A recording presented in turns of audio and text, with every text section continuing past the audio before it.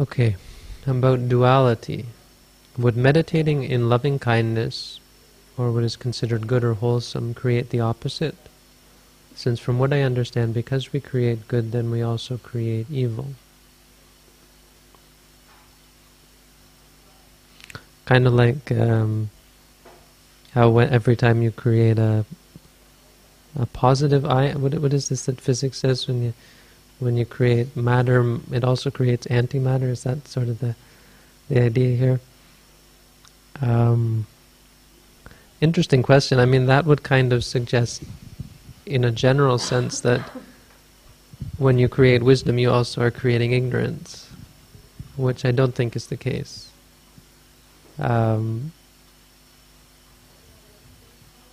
No, change occurs, right?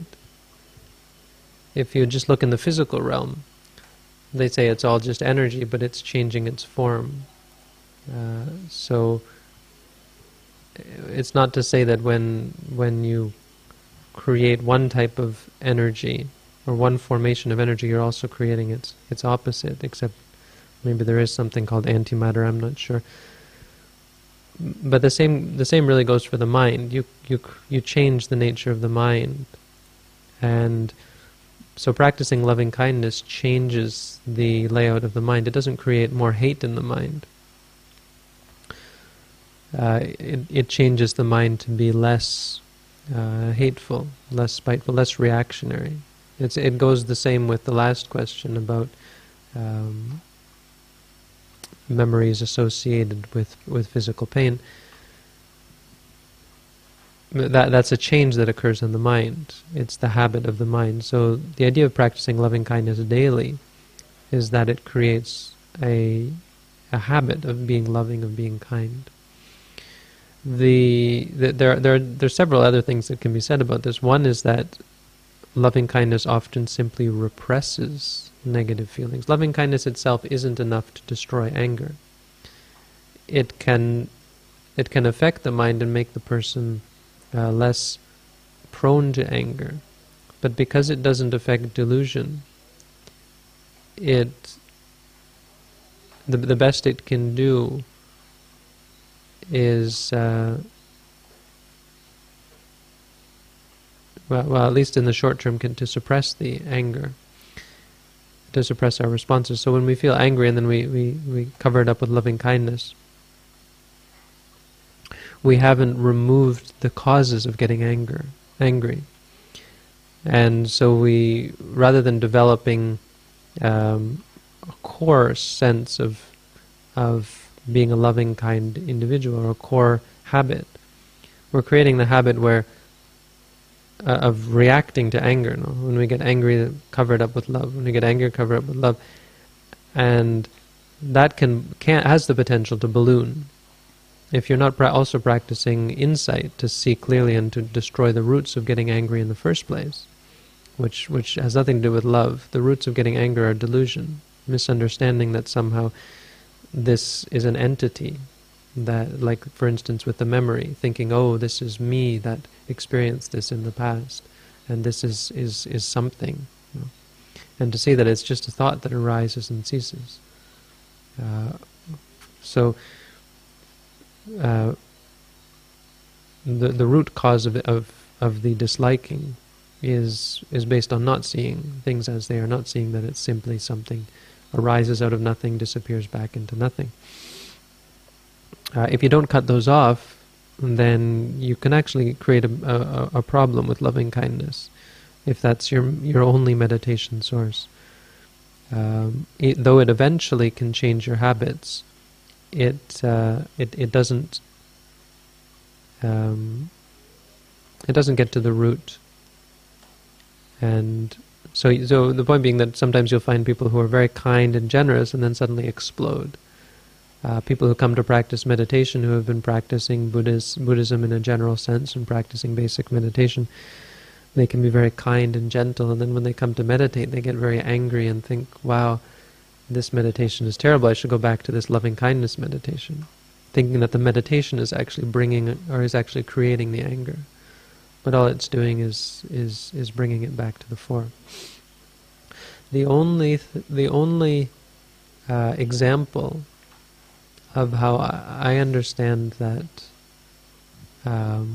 in some sense one state of mind can bring its opposite is with anger and greed, with liking and disliking.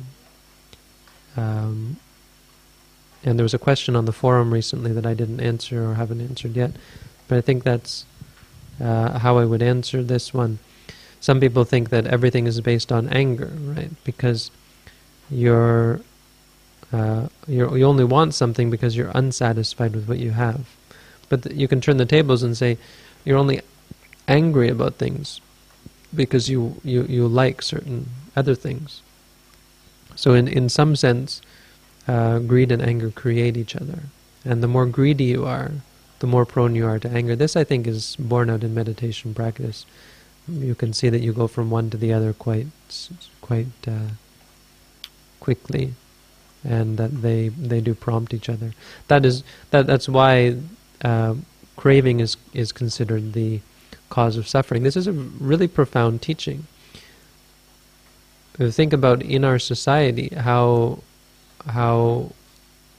opposite our thinking is. We think that wanting things is the cause for happiness, right? It's very difficult to understand how wanting things could be the cause of suffering. But basically what it's saying is, because craving, liking certain things, creates partiality, and partiality by definition has two sides. And so this is where I would say there is a duality with, when you like things, you're setting yourself up for disliking, and disliking is the only form of true suffering. The only mental states, the only citta, the only minds that have suffering in them are the two anger minds. If you ever study the Abhidhamma, the only pain, the only mental suffering that can arise is associated with anger. That's what they're almost synonymous: anger and mental suffering. So basically what the Buddha is saying is that liking leads to disliking. He's actually saying that. And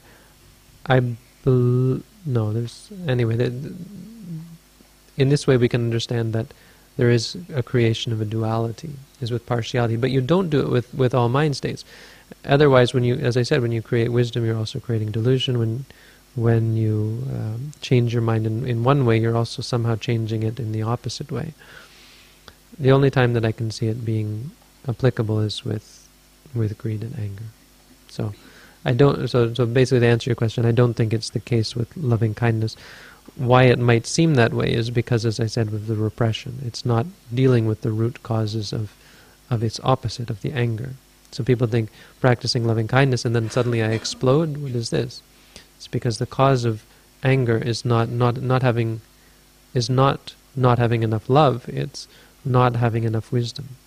So the only way to really overcome the anger that's already in you is with wisdom. Okay. What I found out in meditation is that in the mind there can only be one thing at a time. So there, at least with my mind it is so, there can be either loving kindness or metta, or there can be anger or disliking.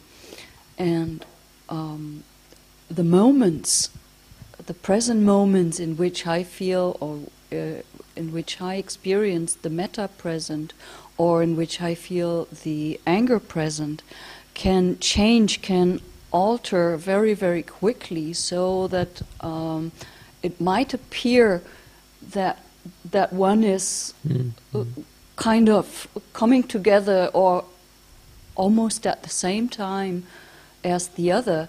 But actually it's just because the present moment is so short, it looks like that. Yeah, and that changes as you fall into meditation, right? If you're practicing intensively, after some days, you're able to break it down, and you're able to say, no, they're not leading to each other. They're actually coming from different sources. It's mostly our inexact understanding. It's why psychology really hasn't gotten anywhere, because it's terrible thing to say, but it's why we often run into very conflicting theories, because they're based. What are they based on? They're based on lab results, and they're based on nothing. The only way to really understand how the mind works is, as the Buddha did, to go in and spend the time, very scientifically, more scientific than most science, going moment by moment and documenting it year after year. As the Buddha took lifetime after lifetime to really understand how the mind works, and the different things that lead to different results. So it is basically, and this is, you could say, for so many different things, why we come to these views is based on inexact understanding of reality, our inability to see things on a minute level, on a moment-to-moment level.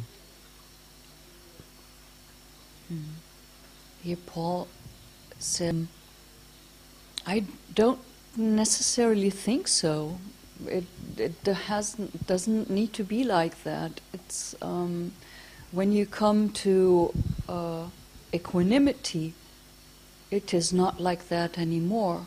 Until then, until you find equanimity, it might be.